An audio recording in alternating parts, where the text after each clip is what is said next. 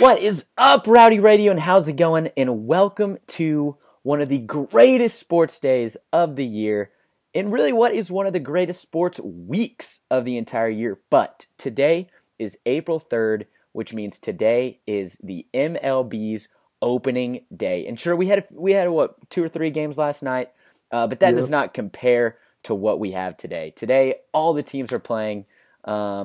We are back in baseball season. But the reason I say, Michael, I want to hear your opinion on this real quick. But the reason I say this is, to me, the greatest sports week of the year, because you have the Final Four games. So you have the Final Four and then the championship. Championship tonight. Yeah, the championship tonight on Monday. You had the women's Final Four and championship, which that Final Four turned out to be one of the crazy, historic, absolutely historic. Which you didn't expect women's basketball to make that big of a headline, but it did, and that was so awesome to see. You of course had WrestleMania last night, Sunday night, which was the grandest spectacle in all the land. You have the Masters coming up at the end of this week that's starting right now, and not to mention NBA and NHL playoffs heating up. We have that chase heating up. And not to mention, as we just said, MLB opening weekend. Michael, do you agree with me that this is, I would say, the best sports week of the year? Bro, if it's not the best, it's definitely top 2 or 3. I mean, you've got all these different types of major events across a variety of different sports, and it's pretty interesting to watch. I mean, for a sports fan in itself, it doesn't get much better than a week. You've got men's and women's Final Four, MLB opening day, Masters, WrestleMania. You got last couple weeks in the NBA and NHL. I mean, everything's just heating up. Everything's happening real quick. It is. I mean, it's fantastic. I mean, this summer is going to be huge. It really is. But anyways, Michael and I, let me first off and say that I will be in the driver's seat today. Michael is in the passenger seat today, and we are the only ones cranking it out today. I would like to call it a co-driver seat. All right, I'd like to throw that out there. That's fair enough. I'm not no passenger. All right, it's there's 2 wheels in the car. Yeah, okay. You might have the one. You might have the wheel that like operates the car, and I might just be using the fake wheel, just like the kids use or whatever. You and I, but I'm still operating some of the wheel. You and I are on one of those tandem bicycles right now. That's what we're doing. We're on a tandem bicycle. But if anyone didn't know, Michael and I have always had a dream of having our own sports radio show called The Rick and Wick Show. So we will just go ahead and claim that this is the first ever Rick and Wick Show that has been in production, emphasis or air quotes on production. It's been in thought. For it's been years, in thought for a while. For absolutely years. So we'll go ahead and say this is the first one. But Michael and I are 2 of the biggest Rangers fans you will meet, and so that is the purpose of the show today, is to talk about your Texas Rangers. We'll get into the AL West a little bit. We'll get into the MLB a little bit, and then if you stick around to the end, Michael and I both watched WrestleMania last night. We're both lifelong WWE fans, as I know, as great as that sounds. But we will give our thoughts on an incredible WrestleMania last night. You had The Undertaker retiring. You had Lesnar beating Goldberg. You just had some incredible matches. But Michael, let's get into this Rangers talk very first and foremost. So I'm going to go ahead and give you the opening lineup, because it was just released about an hour ago. The opening lineup for your Texas Rangers against the Cleveland Indians, correct? Yeah, the reigning AL champs. The reigning AL champs. Going to be a tough one, but I like that it's in Arlington. So here you go, Michael. Batting first is the center fielder Carlos Gomez. Batting second is the DH Shin-Soo Choo. Batting third is the right fielder Nomar Mazara. Batting cleanup is the first baseman Mike Napoli. Batting fifth at second base Rougned Odor. Batting sixth is the catcher Jonathan Lucroy. Batting seventh is the third baseman and young gun Joey Gallo. Batting eighth is the shortstop Ellis Andrus. And batting ninth is the left fielder Jurickson Profar, with our man Yu Darvish on the mound. So, Michael, what stands out to you immediately, just from looking at the opening day lineup? So, what stands out to me, honestly, and this might be a little more of a glass half empty mindset than glass half full, but I see 3 major bats last year missing. Okay, I see Ian Desmond, Mitch Moreland, and Adrian Beltre. Who Mitch Moreland went to the Red Sox, Ian Desmond went to the Rockies, and Adrian Beltre is on the DL to start the season. But I see 3 major bats from last season missing, and immediately that concerns me. Immediately I'm like, all right, we're in a division that's Projected to be pretty tough this year. In years past, the AL West hasn't been the strongest, but Houston has finally, like, their young guns have finally, like, grown up. Yeah. And they're a real threat. Seattle's got players like Robinson Cano and Nelson Cruz that are, like, star players in the MLB. And so I hope the Rangers, my immediate first impression of that opening day lineup is that I hope the Rangers have enough firepower to compete this season in a division that runs are going to be scored this year at a pretty high rate. And you hope, guys, we've been talking about Jurickson for years now, and he's never quite panned out yet to what we thought he could be. Hopefully he can do that. You've got Joey Gallo, who big power bat. He's got to work on his consistency and his contact. And then one good thing I do like about the lineup, though, Mike Napoli coming back to Arlington, and he's a little older now, but he's still a force in the middle of the lineup to be reckoned with. So there's positives and negatives, but it definitely looks like a lineup that if we stay healthy can do some damage. Yeah. See, I'm kind of going to go in the same direction for you. The lineup doesn't jump off the map. It's not going to be turning any heads, especially nationally, especially, people who don't cover the Rangers. But this is not a lineup of scrubs. But what I see when I look at this lineup is I see a lot of unproven potential. So let me expand on that, right? So you have Nomar Mazara, who's coming he's coming into his junior season campaign, right? Yeah, I think so. But he had a really good first half, not so good of a second half last year. So with Nomar Mazara, we have to see the improvement. Who else do we have? We have Joey Gallo, who, like you said, Joey Gallo has potential to launch the ball to San Antonio from Arlington, right? He can just boom the ball, but the dude strikes out a lot. So that's it's a home run or a strikeout with him in the past couple of years, and we've got to get that fixed a little bit. Right. So there's some unproven potential, and the last one I want to mention is Shin-Soo Choo. Shin-Soo Choo, has been injured a lot. So I'm excited to see what kind of season he has. Hopefully he doesn't get injured. But again, that's some unproven potential. But the last guy you mentioned I want to talk about is Jurickson Profar. So like you said, Jurickson has been on and off, but especially the second half of last year, he seemed like he was coming around. He was a great utility player. But the thing about Jurickson Profar is that he was having very sporadic starts because he didn't have a true place in the lineup. He's great at shortstop, but we have Elvis. He's great at second, but we have Rugi. He can play the out. I mean, we'll see how well he can play the outfield. He's starting at left field today, but Jurickson is coming off a fantastic World Baseball Classic, which to me is a lot more impactful than if he had just had spring training, because we all know how spring training games go, and they seem like to me they remind me of something like busy work, in school. Right, they're just kind of there. They're not the most important thing in the world. Obviously, coaches have a different opinion on it. But the World Baseball Classic is something that you cannot just.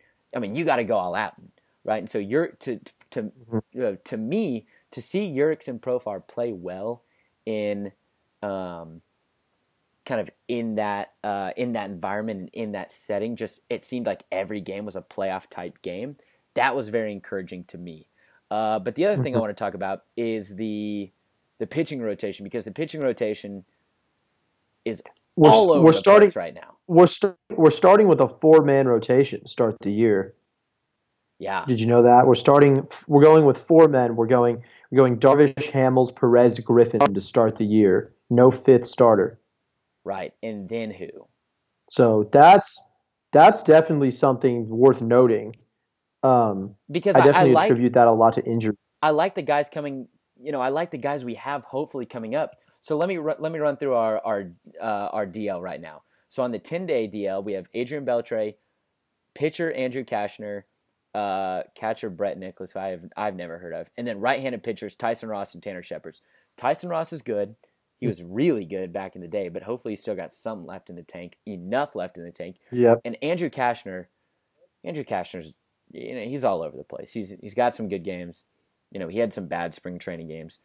I don't see him rounding out the rotation, I don't know about you. I would hope that Tyson Ross can come in and fill the rotation.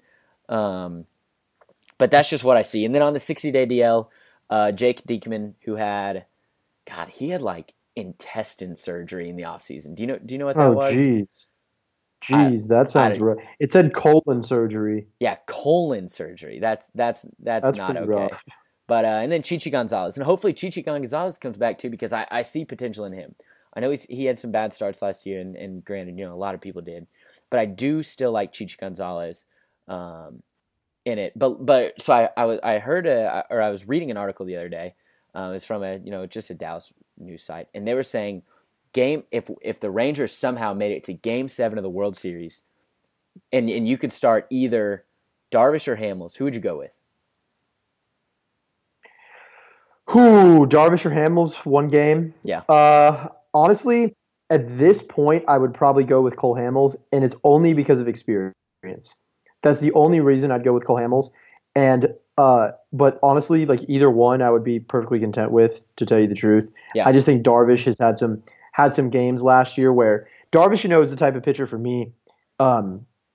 He has those games where he's lights out. He'll go like 7-8 innings, like 3-4 hits, no earned, and you're like, dang, he's good. But then you see him like have some of those games where he gives up 1 or 2 in the first, maybe gets a little rattled. They tack on 1 or 2 more. He starts trying to try too hard to locate his pitches, starts coming unnaturally to him, and he'll end up with like one of those like 5 innings, like 5 earned type games. You know what I mean? And so for me, you is a little more. Cole had some bad games last year too, but you's got to be a little more consistent this year and make sure he doesn't get the jitters real quick if someone puts 1 or 2 on him quickly. Pitcher, I think that's really good about that, and this is obviously obviously comparing like someone who's really good, but like Clayton Kershaw, for example, like his worst inning last year was the first inning, right? The first inning, his ERA was like way higher than any other inning. And like if Clayton Kershaw let up 1 or 2 runs in the beginning of the game, like first or second inning, he was really good at like taking a deep breath, like relaxing, like knowing it's not the end of the world, and coming out and just blanking them for the rest of the game. And I think if you can learn how to do that a little better, he's certainly got the stuff to do it. I think it's a little more mental. Yeah. Let me give you a quick tidbit about Clayton Kershaw. Clayton Kershaw is making $33 million a year, correct? Actually, yes, that's correct. He is currently, maybe not currently right now, but today he will pitch against the San Diego Padres. So Clayton Kershaw makes $33 million a year. Would you, just being a reasonable guy, you would... $33 million? Did you say that right? Yes. Let me... Jeez. $32 million. No, 32, you're right. Okay, 32. So no, being, 33, 32. Yeah, wow. So reasonably, right, you are going to think that an opposing team, no matter who it is, their entire payroll is most likely going to be over 32, 33, correct? Just being a reasonable assumption. I just read something. The Kershaw makes more than the entire Padres roster. Clayton Kershaw is pitching to the Padres today, making more per year than their entire roster. That's hilarious. That is sad. That is so sad by the San Diego Padres. Yeah, are you telling me they couldn't spend any more money? Yeah, that's ridiculous. Anyway, yeah, they're not going for it all or anything this year, but yeah, that's just that to me that's something else. If you're spending $28 million on your entire team. Okay, so let me go back to the roster real quick not the roster, but the lineup. Because I was looking at the lineup in detail, and for what we have right now, I'd say the lineup is good. The only thing I'm really questioning is I don't know if I would put Nomar Mazara in the 3 spot. If I could have absolutely not. If I could have my perfect lineup, I would still have Gomez at first. I might actually put Rugi at first, but I like Gomez. He let off there a lot last year, so I'm fine with that. Shin-Soo Choo is fine at second. That's where he's best at. Why is Elvis Andrus, who hit 300 last year, batting 8th? Why is he batting over Joey Gallo? You know what I don't get? Sorry, I just have to interject. Joey Gallo last year hit .040. That's 4 out of every 100 balls that he gets thrown, he put in play. That's horrendous, or he got a hit on. That's horrendous. Yeah. Elvis Andrus had the best offensive season of his entire career, and Bannister can't even put him higher than Joey Gallo. What is that about? I guess like I understand you want some pop or like some like consistency at the bottom of the lineup, but like I still don't get why a guy like that like 8th. You can't even put him like 6th. Yeah, and like you said, I guess I would say the only reasonable explanation for that would be because you trust Elvis Andrus and you trust Jurickson Profar to a degree to get on base for the guys coming back up. So Carlos Gomez can hit with guys on. So Shin-Soo Choo can hit with guys on. But I would put, in my perfect world, I would have Napoli at 3rd. I'd have Rugi at 4th. And I would move Mazzara down to 5th. You know what I mean? Yeah. I have not seen enough of Mazzara, especially coming after a slump of last year's second half. And it's not like his numbers jumped out over spring training or anything. Yeah. But I agree with that. Third's definitely a little tough. Rugnet has proven himself as like a really solid power bat. He has. I think he's definitely another guy I think that is misplaced in the lineup. To be honest, I really like the players in the opening day lineup for the Rangers. I don't think Bannister did the best job of where they're all at. I don't like Jonathan Lucroy at 6. I think that's a little low for him as well. I would have liked to see my perfect lineup, I think, personally, would have been maybe Gomez 1, Choo 2, Odor 3, Napoli 4, Lucroy 5, Mazzara 6. Yeah. Okay. Okay. I see that. I think you maybe bump Lucroy up from 6 to 5. I mean, Lucroy's a perennial 300 hit. Yeah, Lucroy's a perennial 300 hitter with pop. I just don't see him at the 6th spot and Elvis at the 8th spot. Those are the two to me that stand out the most. I wouldn't have mind Gallo being at 9 and Profar being at 8, something like that. But I don't know. It definitely looks like to me like Banny's trying to space out the lineup as opposed to really like have the good guys at the top of the lineup. You know, he doesn't want an easy 7, 8, 9. I think so too. And let's talk about, let me give some facts about Lucroy for a minute, because I think a lot of people might not know who the heck he is, right? Because he came over in the middle of the year last year from Milwaukee. So let me give you some of his 2016 stats. Mm-hmm. He had 143 at-bats, 24 homers, 67 runs, 81 RBIs, 5 stolen bases, batted .292, is a .284 for his career, with a slugging of .500. I mean, he's got 3.8 wins above replacement. He had 490 at-bats, 143 hits, 24 home runs. But Lucroy is a established catcher. He is exactly what the Rangers needed when they traded for him last year. Because we had a lot of injuries in the catching department last year. There's a lot of trade-off between Chirinos and who was it? Chirinos and I'm blanking. Wilson, Bobby Wilson, or something yes, that. Bobby Wilson. I saw Bobby Wilson hit a grand slam in person last year. That was one of our other catchers. It was awesome.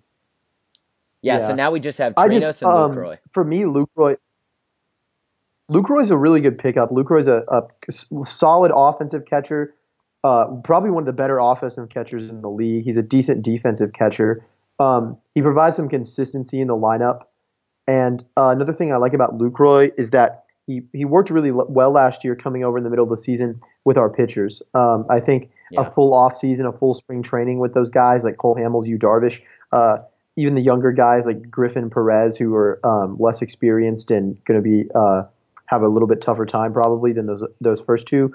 I think Lucroy getting a full spring training and offseason with them is going to be really good. I see him being essential to our rotation having success consistently moving forward. And if he can continue to bat around that 300 mark, I feel like that 6th spot that he's starting in today might turn into a 4 or 5 spot. Yeah, I think he could too. Okay, so we've talked a lot about the players, but let's talk about kind of the expectations for the Rangers around the whole year. Let's both give a number of wins. You think, like record wise? You want me to give the over under first, or you just want to? Do over under. Do over. What's like the over under that Vegas has got? You know that the first over under win figures from a Nevada sports book, so Vegas, have the Rangers at drum roll please 86.5 wins. Okay. That's probably a perfect over-under, because Right. I was going to give say. my prediction. My prediction for the Rangers this season was 87-75 and a wild card. Okay. I see us going over 500. We're better than a 500 team, and I think Jeff Bannister has proven himself as a good manager. I don't know if he's in the upper echelon of managers yet in the league, but he's definitely in the top half, if not even top 10. He's a very, very good manager, and he fits well with this Ranger team. Agreed. I see us going over 500 due to the experience we have in our lineup and our ability, even with our lineup without Moreland, Desmond, and when we get Beltre back, but right now without Beltre, I still see us being able to put up 6-7 runs certain games. Those 75 losses, I mean, that's definitely not a low amount. Our pitching is going to there's going to be a couple games where we get shelled. One of our guys like Chichi, Perez, Griffin, going to go out there and have those 3 innings, 7 earned games that are over from the start. And that's just, part of baseball when you play that many games. But I like the Rangers to win about 87 games. If about 86.5, I'd go with the over, maybe 87, 88, 89, somewhere in that range. We'll not win near as many one-run games this year. No. I forgot our record, but we had the best winning for people who didn't know, the Texas Rangers in 2016 had the best winning percentage in one-run games in MLB history. So to want to replicate that, you just can't. You can't expect that. But yeah, we probably won't win not going to win as many one-run games, and that's going to contribute to some losses. But yeah, I'm saying 87-75 maybe for me. Last year in one-run games, the record for the Rangers was 36-11. That's fantastic. That's incredible. That's over 75%. The Angels were 17-20 in one-run games. That's literally 75+% of your one-run games you win. And that's 2, 3, one-run games 4, 5, 6, 7, 8 of them were losing to start the 9th inning. Right. That's miraculous. And I do think a lot of that is on Bannister. I think he's a great guy. I think the Rangers, maybe most strong part of their team is their bullpen. So I think that contributes to it. But so going back to the win totals. So today I was listening to 105.3 The Fan, and they were giving their whole Rangers tickets better. That's for a separate podcast. But yeah, The Fan. If you're listening to this, I hope you're impressed. But so when they were giving their whole rundown today, RJ and Sean and the gang, I declared before the over-under, I declared that my official win total for the year was 86 wins. And I'm seeing right here that it's 86.5. So if it's 86.5 and I picked 86, I can't back out now. So I think I'm taking the under. But I don't want to say that in a condescending way. I don't want to say 86.5 that's too high. What's funny is we were 70, one win apart. 80. Yeah, we were one win apart, but at the same time, literally, if that number was just one lower, I would have taken the over. But I guess right now I have to take the under. But it's not like a condescending under. It's not like a like you said, it's not, or like I said earlier, it's not like a 70, 75, 80. I picked 86. I fully expect them to be around there, and I would not be surprised in the slightest if they go over, and I certainly hope they go over. But like you said, I'm expecting a wild card win. I'm expecting us to be close behind Houston, but I do think Houston's going to take the AL West. I think that they're going to have it for the majority of the year. Man, Carlos Correa and Jose Altuve, talk about middle infielders. Yeah. My gosh. Right. What a 1-2. Yeah. That reminds me of Kinsler and Elvis in their primes when back in 10 and 11 when we just had they're ferocious. Even better. Yeah. And maybe even better. It probably is. I do think Houston's going to be good. And we'll talk about Houston in a minute. So clearly I don't think the Rangers are going to win the AL West, unfortunately, but I do think a wild card will be in play. And frankly, I think a playoff push can be made after that, but we'll cross that bridge when it comes. But for now, I'm saying the Rangers will finish in second place. I would say within 5 games of the Astros. Yep. And I would say a wild card berth for sure. But so let me give one thing. Yeah. One thing I wanted to say real quick. Maybe some people out there listening are thinking like, well, y'all are both saying the Rangers are going to be around between that 85-90 win range. Maybe some people are thinking, what would be the reasons the Rangers do worse than that, or what would be the reasons the Rangers do better? For me, like we're saying around 85-90 wins, but they very well could go under 500. I'm sure Rick probably agrees with me on this one too. They very well could go under 500 if injuries start piling up. If we get a significant injury, maybe to one of our top guys in our rotation, let's say Cole Hamels, Yu Darvish, maybe lose them to like Tommy John or something like that. That could be a reason we lose more, or we win under like 85 games or so. Maybe one of our big power bats, such as an Odor. And like good field players, Odor, Andrews, Beltre, Lucroy gets like a torn ACL or something, a major injury or a lot of little injuries that last the whole time can really hurt a team's chances. And then for us, maybe winning over 90 games, I would say something would have to happen along the lines of you got one of these guys like Profar or Gallo, Mazara that comes out and has like a breakout season, one of those seasons where you see them as like a formidable threat and not just like a filler guy. You got a guy like Profar, Mazara hitting 300, making plays in the field. If you get a season like that and our pitching stays consistent and healthy, the Rangers could very easily eclipse the 90 win mark, and but that's definitely going to depend on, like I said, health and some of these young players coming out and having pretty good seasons, higher than our expectations. Yeah, I'm going to kind of echo what you said there. I'm going to say, so last year the Rangers went 95-67. I think to get above 90, I think that a lot of things have to happen similar to they did last year. And the first thing I think of is close games.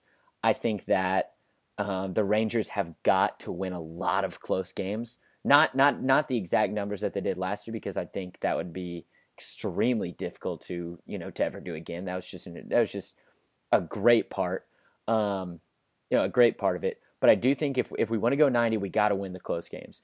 Now, when I put my win total at 86, or when Michael puts us around his 2, that's not us. It's not like it's not like we're the Cubs or something, or the Red Sox, and it's saying like, man, anything less than like 80, 85 is like a complete failure. The Rangers could easily win 70 games, and I think we'll be sitting here at the end of the season going, that's not the biggest surprise in the world. There's a lot of unproven talent on the team right now, and if injuries stack up, if guys just aren't coming around and aren't developing like they should, the Rangers might have a down year.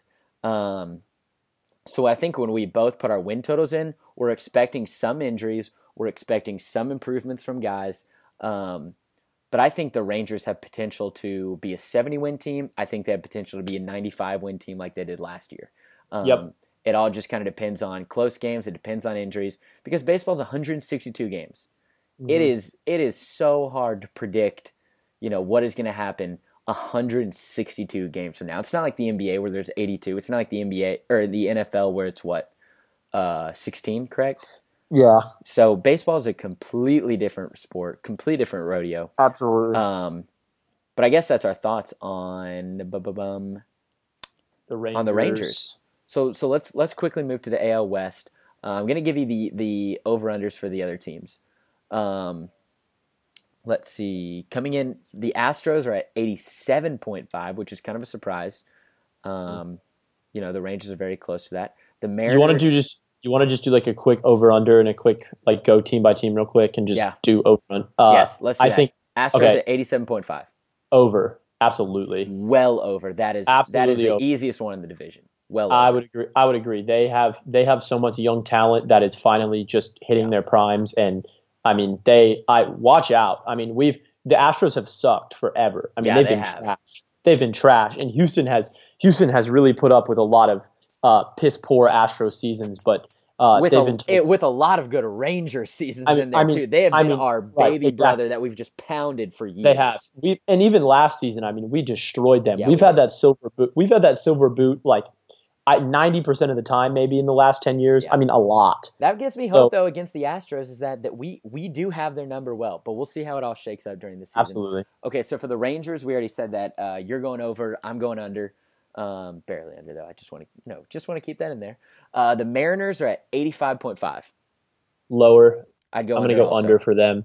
The Angels and it's really just it's pitching inconsistency for the Mariners. Outside of Felix, I don't really know what kind of consistency they have in their rotation. Their offense is really good, but they let up a lot of runs. Agreed. They're going to put up numbers, but they're also going to give up numbers at the same time. The Angels are set at 76.5. See, that's a tough one because the Angels typically underperform. Who's their rotation? And I just, you know what? I'm going to go slightly over for the Angels. I'm going to say the Angels maybe go, right around 500. I'm going to say just the Angels. Here's the thing with the Angels. Mike Trout's the best player in baseball. Okay. Hands down. He is amazing. Offensively, defensively, speed, power, leadership, whatever you want. I mean, incredible. He's fantastic. And he has turned, at some point he has to like LeBron his team, if you will, and just like carry him. Baseball is, so much harder to do than just having like a LeBron James, but he's got to be able to give these Angels like some sort of hope this season, because for the past couple of years, remember that year they had Trout, Pujols, and Hamilton, and everyone was like, oh my God, the Angels are going to the World Series, and they won like 70 something games. They did not play that well. They just can't Mike Trout's won the MVP in 2014 and 2016. He's amazing. He's got to be able to carry his team. That's all I'm going to say. Yeah. I hate the Angels, so I really hope they fail. I hope it's under, but I'm going to go over. Okay. Man, I'm looking at their starting rotation. The rotation is Garrett Richards, Matt Schumacher, Ricky Nolasco, Jesse Chavez, Tyler Skaggs, Alex Meyer. Have you ever heard of any of them before? Are these Angels? Are these the Angels rotation? That's the Angels rotation. Wow.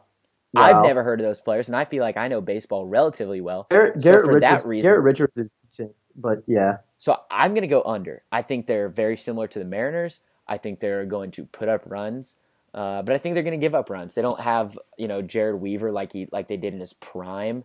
So I'm going to go under. But I do think that both of those teams could give the Rangers troubles. I do, because I feel like the Rangers are a balanced team, are more of a balanced team, whereas the Mariners and the Angels are the kinds that are very just bat heavy. Let me see. What were they last year? They were 74 and 88. So 76. Okay, I'm going to go under. And then finally, the Oakland Athletics are at 66.5, below every team in baseball other than San Diego. So Oakland. Essentially the second worst team. I'm going to go, what was it, 66.5? 66 and a half. I'm going to go over. They won 69 last year. I'll give them a little bit of credit. So I'm going to say but they won about 70 games. I'll go over just because I like the movie Moneyball. I like Billy Bean. So I'll give them a little bit. The A's are such an irrelevant team. It doesn't even matter. Yeah. So who do you have coming in? Who do you have going second and third behind, or third and fourth behind the Rangers and the Astros, between the Mariners and the Angels? I got the order of the division going: Astros, Rangers, Mariners, Angels, A's. And I would agree.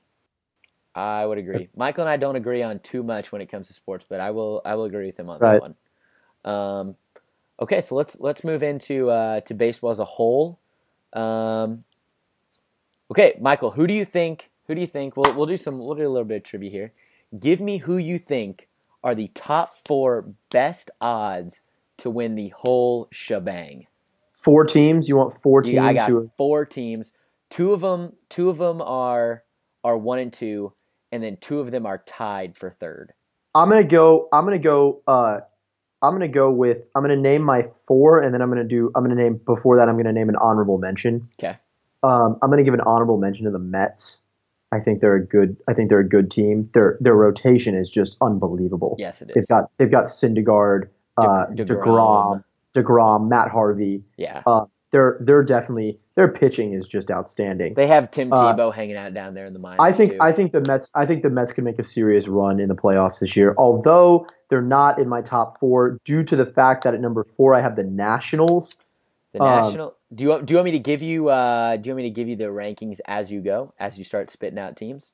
What do you mean? Yeah, you can. Okay, so the Nationals come in at 5th at 14-1. Okay, yeah, I mean I have them 4th. They got them 5th. The Nationals, Bryce Harper, probably the second best player in baseball right now. He just went yard today, and I think maybe his second at bat. He's good. He is just one of those players that is so fun to watch. He is tantalizing. He is just one of the. He's so like he. You can tell he loves playing baseball, and he's just he's got that passion. He's got the fire. He's got swag. Max Scherzer also is just like arguably. If it weren't for Clayton Kershaw, Max Scherzer would be the best pitcher in baseball, I think. But there's Clayton Kershaw, so who's their other big pitcher they have? Oh gosh, if you give me like half a second, I can tell you. They have one more guy. Yeah, that's super good. Steven Strasburg. Okay, that's it. I knew he was a young guy too. He needs to stay healthy. If he can stay healthy, Gio Gonzalez is no joke either. Right, their top 3 is pretty solid. I like the Dodgers can be good too, I think, but I don't put them as like contending just because like I'm a little unsure on their pitching outside of Kershaw. Who? I said the Dodgers, but the Dodgers I don't have them in. 3 at my number 3 spot, I have the Indians.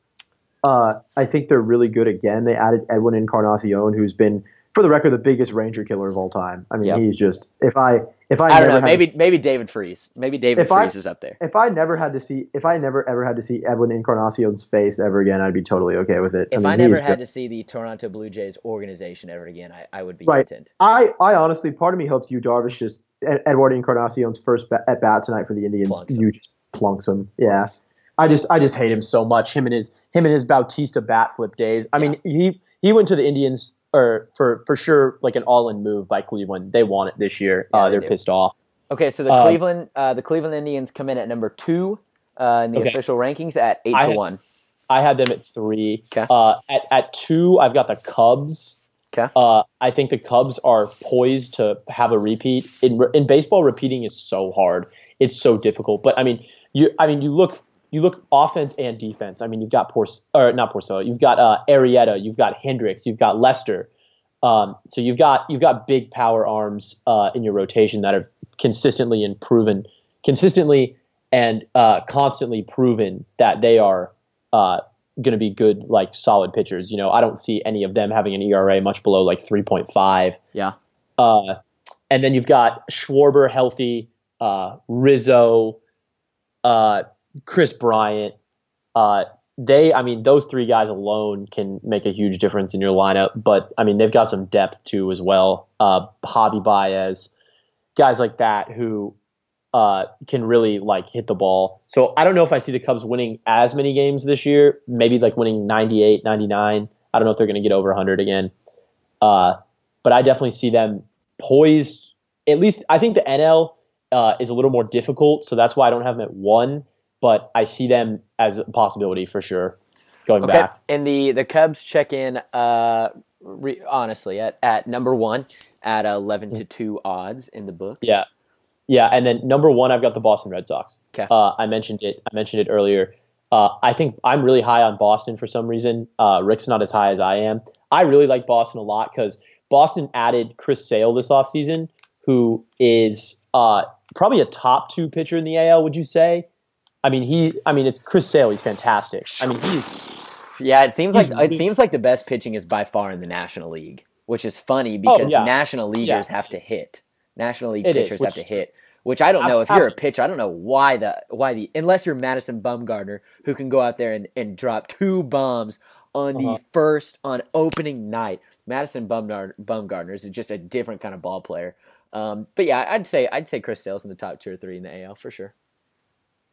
Yeah. The reason why I'm not high on the Red Sox is, Michael and I were talking about this earlier, but they lost Big Papi, and Big Papi accounted for 40 home runs last year. Not to mention, he is by far and away the emotional leader of that clubhouse. And so, I'm not saying like, oh, Boston's going to suck this year. Like, Boston probably, most likely, is going to be in the ALCS, and there's no doubt about it that they're going to be contenders for the World Series. I just think, for me, they have something to prove. I think the 40 home runs is huge. I don't think that a ace pitcher was their biggest need. Granted, it never hurts. But they got it anyway. Yeah, granted, you're right. It never hurts when you had Chris Sale, especially at a good price. Right. But let me give you some big name odds for the World Series. So you got the Cubs checking at 11-2, the Indians checking at 8-1. The Red Sox and the Dodgers are tied at 9-1. The Nationals are at 14-1. The Mets and the Astros are at 18-1. And then you have the St. Louis Cardinals, Texas Rangers, and Detroit Tigers all at 33-1. Michael, do you think you can name the bottom two? The bottom two in the MLB of World Series odds? Yep. I'm going to go Atlanta and Oakland. Neither on both. Atlanta's at 150-1 and Oakland's at 130. All right, give me one more guess. I'm going to go San Diego in there. San Diego is the second to last at 275-1. Okay. Think exact opposite of the Cubs. Oh, the exact opposite of the Cubs. Barack Obama. White Sox. Yes, the White Sox are really. I didn't think the White Sox were that trash. I don't know why they have them at 300-1. I don't know. Well, that's really excessive, to be honest. Yeah. But let me see. Surprise. Just kind of looking through everything. Surprise teams. I'm with you. I think the Mets are going to be good. We'll get into our World Series predictions in a sec before we move into our WrestleMania segment. I think the Rockies could make some plays this year. They have that one kid who's really good. Who's Nolan something Arinciado, or I don't know, something like that. I think the Rockies are going to be all right. I actually think the Braves can surprise some people. I like what the Braves are doing. I think Dansby Swanson is a player, and I think Dansby Swanson's going to win AL Rookie of the Year. Really? I do. That's big. He's got let me tell you the odds. You mean NL Player of the Year? Dansby Swanson's got the best odds to win NL Rookie of the Year at 3-1. Wow. So Hunter Renfroe. How do I know that name? Hunter Renfroe. What's that? I don't know, bro. Hunter Renfroe. I don't know. But yeah, so that's pretty much our MLB. Michael, do you have anything else to say before we get into our World Series predictions? We were gonna do let's do the World Series predictions. That's pretty much the last thing I got to say on all this. Our final picks for who wins it all. Okay, you want to go first or me? You can go. You can go first. Renfroe. God, Lee, that name sounds so familiar. Okay, my World Series 2017 prediction is from the AL. Actually, I'll give the ALCS and the NLCS. So in the ALCS, I have the Indians besting the Red Sox. As I said earlier, I think the Red Sox are going to make it. I have the Indians besting the Red Sox. Isn't that what it was last year?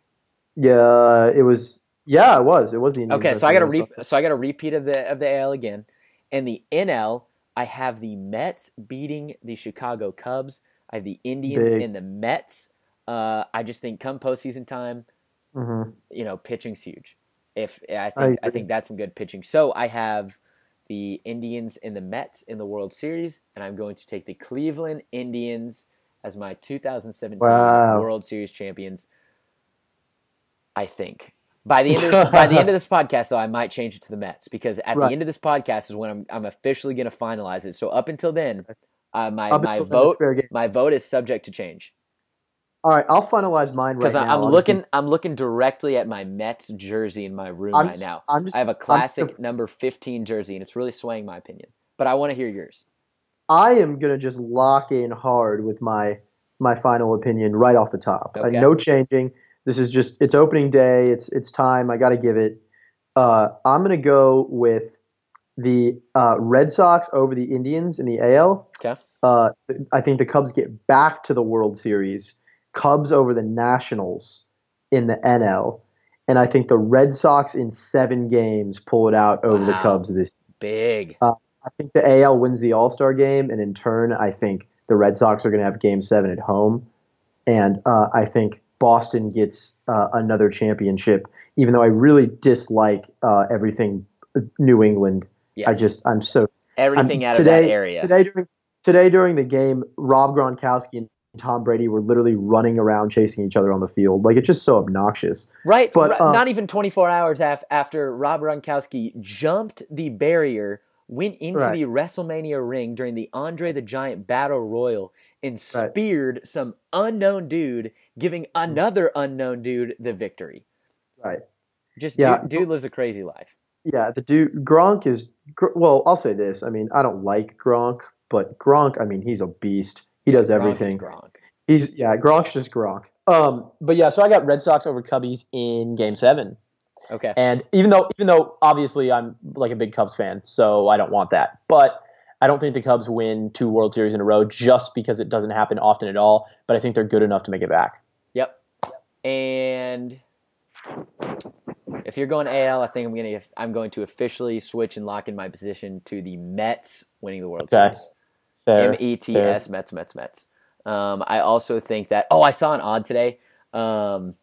Here's the over/under for Tim Tebow's MLB home runs in his career. 0.5. Are these like major league home runs? Yes. So either he hits a home run or he does not. I'm taking the heavy under. I'm taking the astronomical under. I would take under 0.0 because, to be honest, I think it should count as a -1 that he's even still trying to like have this baseball career. Right. Like, does that count? Like, he just, heavy under on the 0.5 on Tebow's home runs. And I'll give another 0.5 over under. Tim Tebow's MLB regular season appearances, 0.5 over under. Under. I don't even know why I'm hesitating. Under in a heartbeat. Absolutely under. I have no idea why I hesitated there. There's no way Tebow gets back to the MLB. Maybe not even back. There's no way he just gets there. The thing is, it's not like, if he was playing for like the Padres and like it was like game 159 and like their team was like 60 and like 99 and like was terrible and like completely out of the playoff race and they wanted to give Tebow like a pinch hit. Yep. Like, okay, maybe, but the Mets are like a contending. Yeah, the Mets are like you have them winning. You have them winning the World Series. Tebow's not playing for them. No, Tebow's not going to hop in the lineup. No, they're trying to win, and Tebow's not in there. But I will say, if Tebow does come out, I still have my Mets jersey is number 15. So technically, in a way, I have a Tim Tebow Mets jersey. Yeah, so I would wear that, even though Tim Tebow's a rival. I would wear it. I would definitely wear it. Well. Do you have anything else about baseball? I think that was a pretty good rundown right there. Do you have anything else going baseball wise before? And Michael and I will obviously be checking in multiple times throughout the season.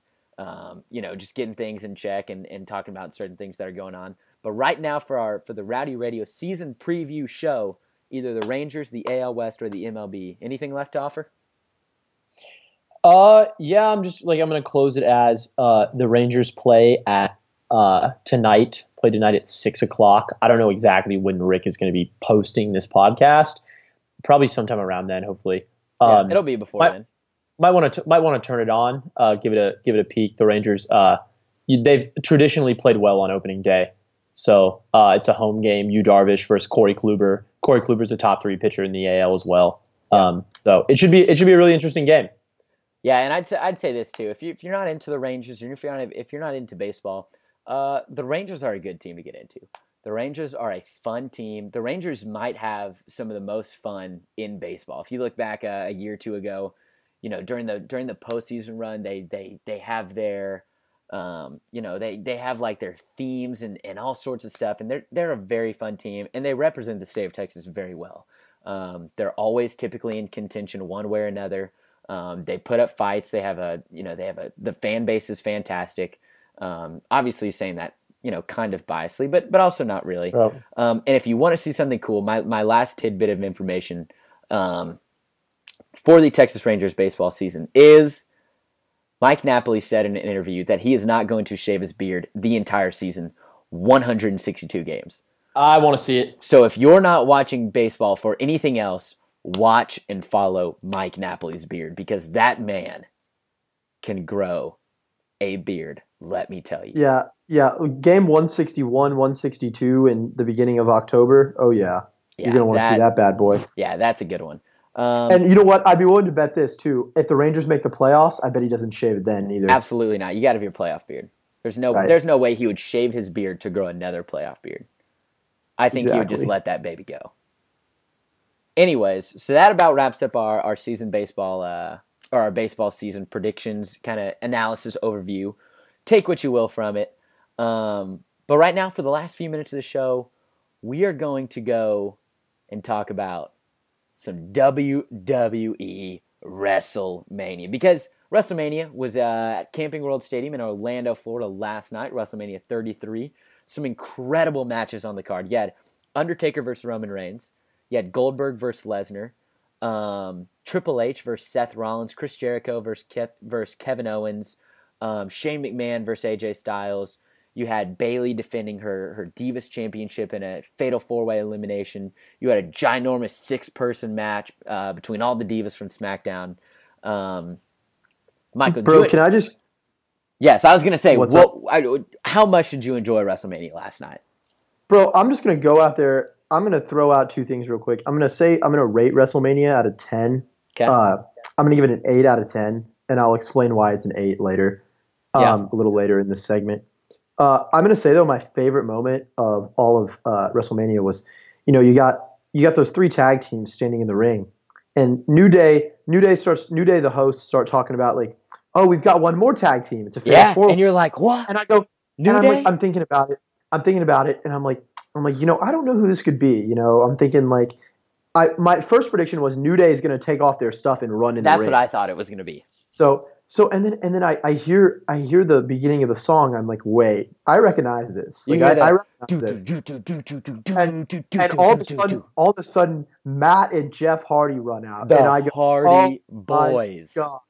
I literally go, and so I start freaking out. I start screaming. I'm like, they're winning it. I'm like, the Hardys, like, they wouldn't bring him back to lose. Exactly. Like, they wouldn't bring the Hardys back to lose. So I go, the Hardys are walking out here unexpectedly and winning it.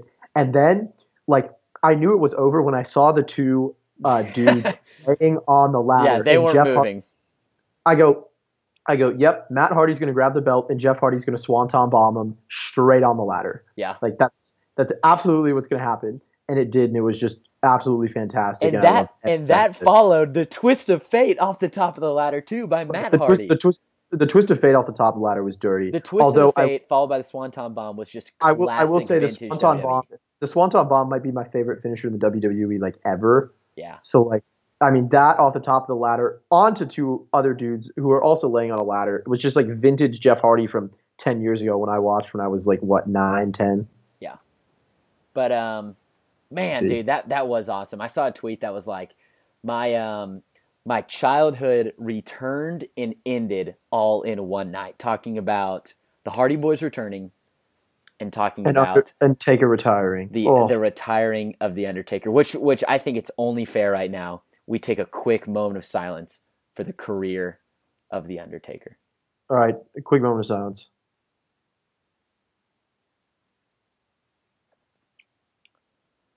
So Undertaker went into this match at I think he was 23-1, either 22-1, 22-1, or 23-1. But a lot of people thought that this was going to be his last match. And it was against Roman Reigns. And what the WWE has been trying to do for so long was put Roman Reigns over the top. That's just what the WWE does. It's scripted.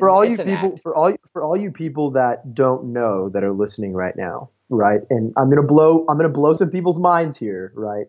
I'm gonna do them dirty. WWE is not real. God, yes. The wrestling and the moves, they are fake. They're not real. It is all scripted. Yes. Okay. Sorry, yes. I just broke some people's hearts. I know, dude. You might have just this podcast is probably going to end up on Bleacher Report, ESPN, Fox Sports, CBS Sports, everything. Right. Just completely breaking news changing straight out of Rowdy Radio. Breaking news straight out of Rowdy Radio. Scripted. But so this was so Undertaker went into this match against Roman Reigns, and you could tell during the match that Undertaker was not vintage Undertaker.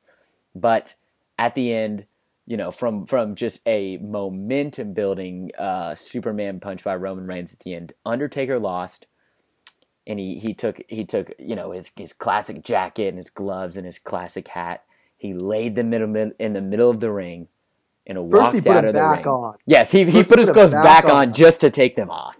That was awesome. That I don't even care. That was awesome. Iconic. That was great. But man, him just walking off the stage, you could tell so easily that was it. And Michael and I had a big debate about this not debate, but we had a big conversation about this last night. One of our good friends chipped into it this afternoon. But man, at the end of the day, it doesn't matter. I think right now it doesn't matter how he went out. It doesn't matter. At least for me, the match doesn't matter. The opponent doesn't matter right now. It's all about looking back at the legacy of The Undertaker. One of the most iconic figures in world wrestling entertainment. What a great career. Yeah, what a great career. I just, the reason I said I would touch on why I thought WrestleMania was an 8. Yes. I didn't love the way it was handled last night. I already mentioned this to you. I agree. I already mentioned this to you earlier.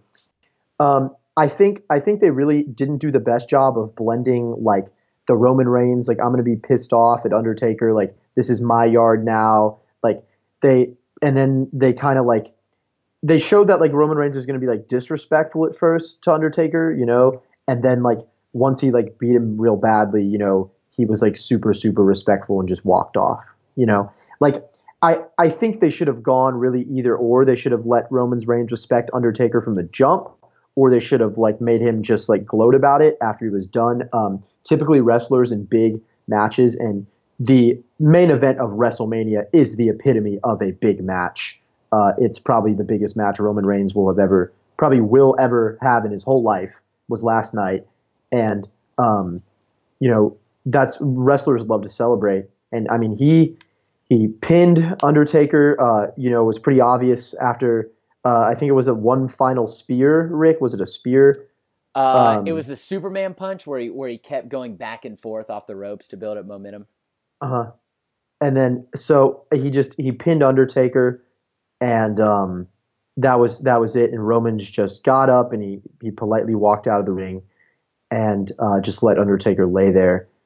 I really think the WWE should have done a little better of a job of like making the whole like acting part of it good. I didn't love the way it was handled. I think Undertaker should have gone out with a little better showing. I mean, they proved their point that Undertaker was so old and so done that he just got killed, but they should have given him a little more, I think, at the end. Yeah, I would tend to agree, but the dude's 52 years old, so it really was incredible though to watch his match. But I definitely agree. I thought the storyline could have been handled better. They've only been hyping up that match for a few weeks. I think what would have been better was they hyped it up for a long time. But I'm going to give a quick spoiler alert just because we actually should have already done that. But I'm just going to give a quick spoiler alert again for the rest of the show. But I'm going to run through some of the biggest matches. Just kind of give the winner and we'll just say a sentence or two about them if need be. But so first and foremost, kicking off WrestleMania was Shane O'Mac, I should say, versus AJ Styles, and what was a total street fight.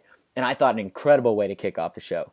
It was fun. Oh, it was fantastic. It was exciting. It was fantastic. Shane McMahon is the man who has no fear. So that was Shane O'Mac's great. I think Styles deserved to win in the end, but Shane O'Mac's always fun to watch. Yep, they're trying to push over AJ Styles, and I'm good with him. I like AJ Styles. Next up was Chris Jericho and Kevin Owens. I didn't like that at all. I thought that was terrible to watch. What didn't you like about it?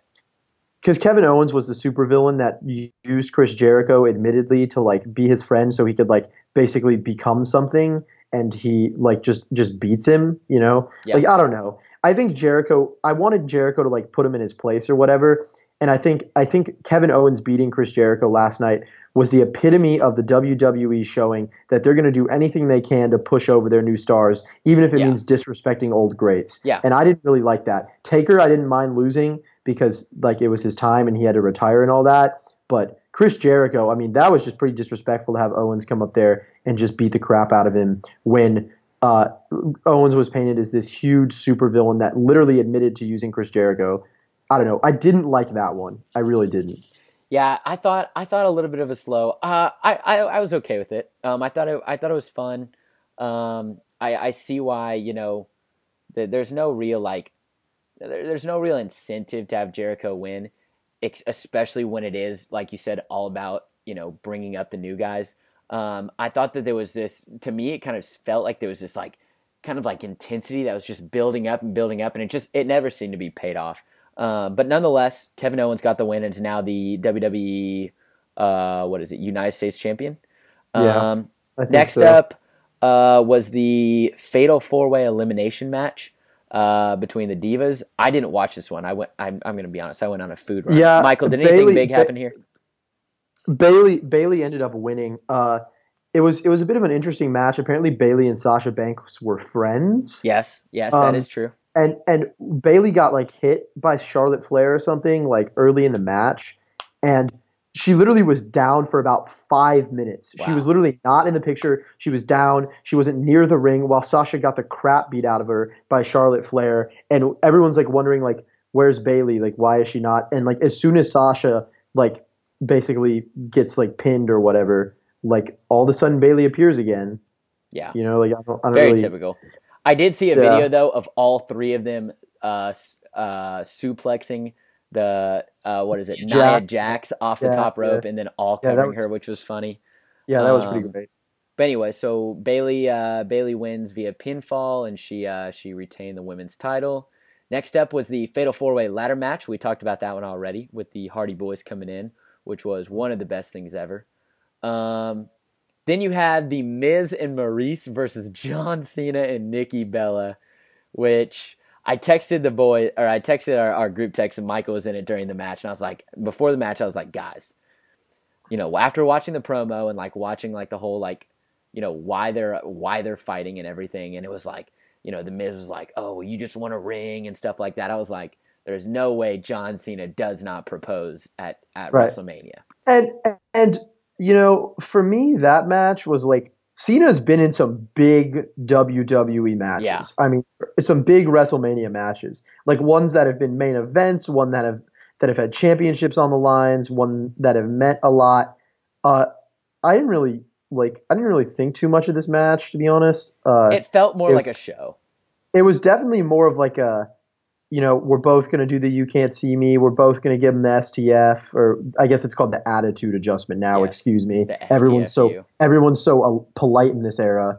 We can't even call it the real name anymore. It's it seemed like a lot more of a acting ploy. Yeah, it did. Really, for me, it really just felt like a transitioner, because it was a filler. After this match, they needed a way to put John Cena in. I think they wanted to do the whole proposal thing because that had never happened before. And after this match is when everything got really extreme. What was funny though, Al Roker from the Today Show doing his Roker-thon stuff. He came to Tennessee last week. He was there doing the guest ring announcing. But then is where I think WrestleMania started to get really good. The next match was Seth Rollins versus Triple H, and what I thought was the best storyline of the whole night. This whole redemption story that's been building up for 3 or 4 years between Seth Rollins and Triple H, and I thought was an incredible match all the way around. I definitely think they went a little overboard with Triple H and the knee. Oh, we're going to beat Seth Rollins knee. It was literally I made a comment at one point. I was like, it's literally Triple H versus Seth Rollins knee. That's the match. You know what I mean? It was just, it is. The focus was so much on injuring, re-injuring his knee. I think they should have done a little better job of Triple H, actually destroying Rollins himself. Yeah. But I'm happy Rollins ended up winning because he fought better. Yeah. Triple H makes a great deal. And it was with a pedigree too. Yes, I was going to say that. The pedigree was awesome. Also, shout out to Stephanie McMahon for taking one for the team and going through a table. Right. That was awesome. Always love seeing Stephanie go through tables. That's fantastic. That was great. So Seth Rollins wins by pinfall after a vicious pedigree. So that was a fun one. Next up was Bray Wyatt versus Randy Orton, which was one of the weirdest matches I've ever seen. For the first time in WWE history, the ring changed. Like the ring was like, the ring projected like maggots and like worms crawling through mud and like leeches, and it was disgusting and creepy, and it was such a weird feeling match, but in a way I think it worked, at least for me.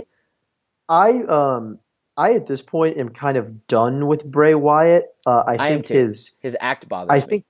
I think his act is enough at this point, and he lost last night. He lost his WWE Championship, and I think the WWE might be done with Bray Wyatt. I just, I get his whole like weird, like creepy persona, like kind of an underworld type figure, but like he's just, his wrestling isn't really that entertaining. Yeah, it's really not. And here's his act. And after his act last night, you can't get any bigger than his act last night. So his acting's not going to put him over, and I don't think his wrestling abilities are either. No. So I think he might be on the way out. And I screenshotted some analysis of this match early this morning, and what it said was Wyatt dropped a very underwhelming match, one that left the crowd dead and undercut Wyatt's momentum.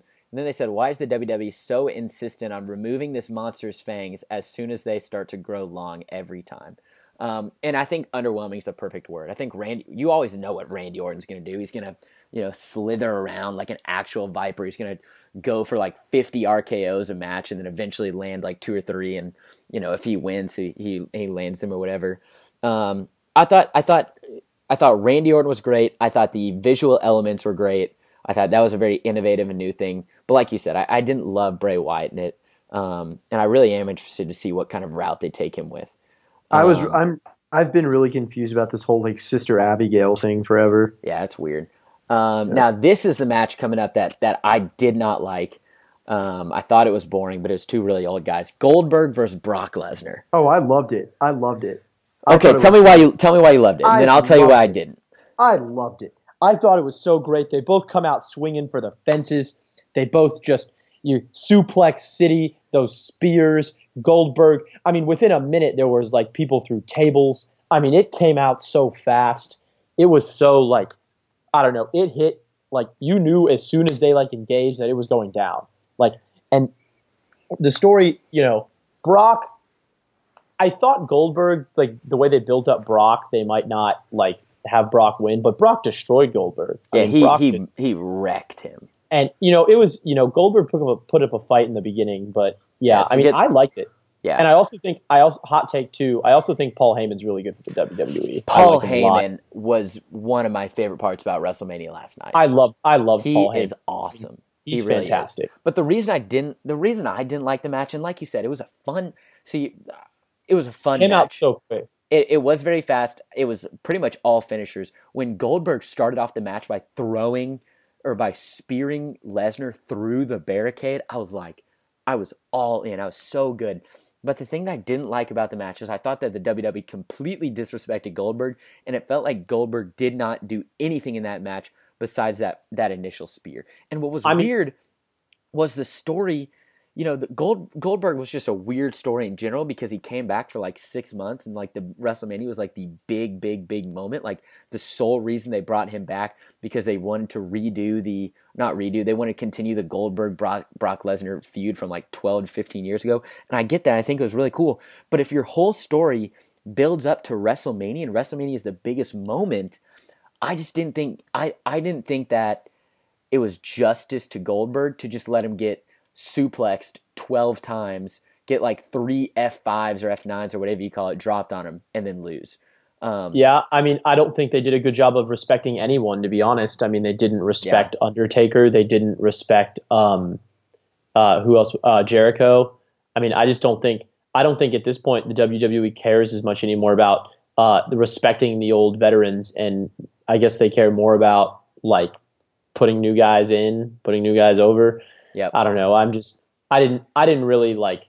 Brock's important to the WWE because he's a big name and a big face, and they does not lose. Right. So, and then lastly was the Undertaker's match, and we've talked about that. We gave our talks about that, but that was WrestleMania, and WrestleMania really is always fun. we're not diehard. We don't watch Monday Night Raw and SmackDown Live at every night or every week and stuff. But tuning into the pay-per-views is always a blast, and WrestleMania really seems like it never disappoints. The matches are definitely the best of the year. Yeah, for sure. No, but I think that pretty much wraps up everything. We hit everything we wanted to. We talked Texas Rangers. We talked a little bit of rival action in the AL West. We talked about the MLB overall. We got our WrestleMania piece in. Quick pick, Rick. Okay. Couple quick picks. Yes. One. Who do you have winning the game tonight? National championship. I have Gonzaga winning tonight. I think the Bigs are really good, and I think it's finally time for Gonzaga to shut up all the haters and all the people who hate on Gonzaga for being in this, mid-tier conference who doesn't play anyone well, who doesn't prepare them for a tournament. I think Gonzaga now, this year, proves their worth. And, of course, I'm picking UNC because I don't see them losing back-to-back national championships. I think Kennedy Meeks is one of the best big men in college basketball. He absolutely dominated Oregon and was the only reason they won.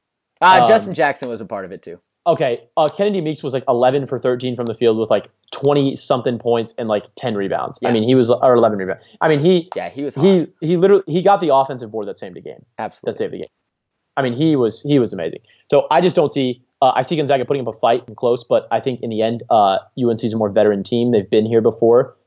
They lost last year on a buzzer beater that 9 times out of 10 probably doesn't go in, and they should have won last year. Yep. They're hungry. Yep. They're hungry. They're mad. They're better coached, and I think they win a close one. This is what they've been working for an entire year.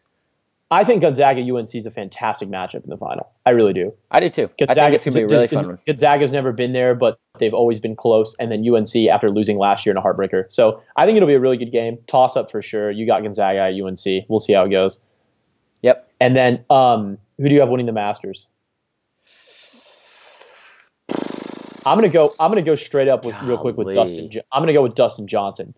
He's won 3 of the last 4 tournaments, and he's like the number 1 player in the world right now, and he drives the ball forever. He's the only thing that's bad about Dustin Johnson is his putting, and I think he's gonna actually hit a couple putts that this Masters that are gonna mean something. I think he's gonna jump out to an early lead, and I think he's gonna be comfortable until the last day when someone gets within a couple strokes.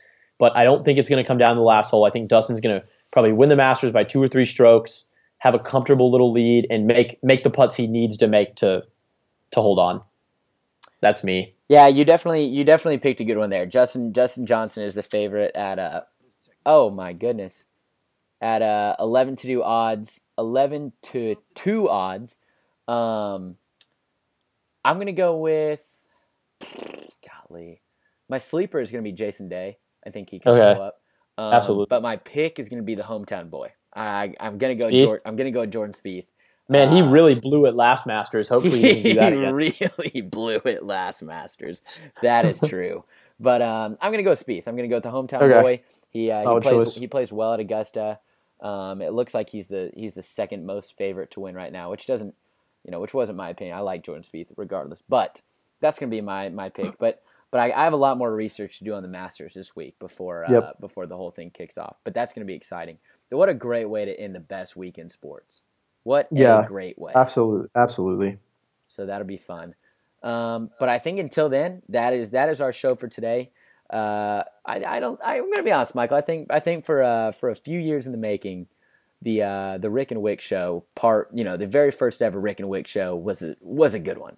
I think it definitely was a good kickoff. It definitely was a good one. It's hilarious because we always take so long on these. It's an hour, 15 minutes, whatever we took on this one. Yeah. And like I said, the only people who listen to the full thing are probably my mom, maybe my grandparents. But there's probably some people that have skipped forward to the end. So if you skip forward to the end to hear the last 5 minutes, thanks for listening to whatever part you listen to. Yeah, that's fair. Because I understand if you don't want to listen to us go on and on about random crap forever, but right, yeah, I'm assuming some people might have checked out during the WrestleMania segment. WrestleMania was great though. Michael and I were texting about what we were going to talk about today, and I was like, "Dude, do you think we should throw in some WrestleMania in there?" And he was Absolutely. like, "Yes, I think we should." But let's just like be prepared that not a lot of people care about it. And I was like, that's a fair point. Yeah, I don't know. Yeah, but anyways, so that wraps up our show though. So like Michael said, hey, if you listen to this or whatever parts of it, thank you so much for listening to it. That is why we do it. We're so excited to come out here, on these weeks and get to interact with each other and with the sports stuff, and it's such a great time. So this is getting posted today. You will, if you're listening to this, we recorded this today.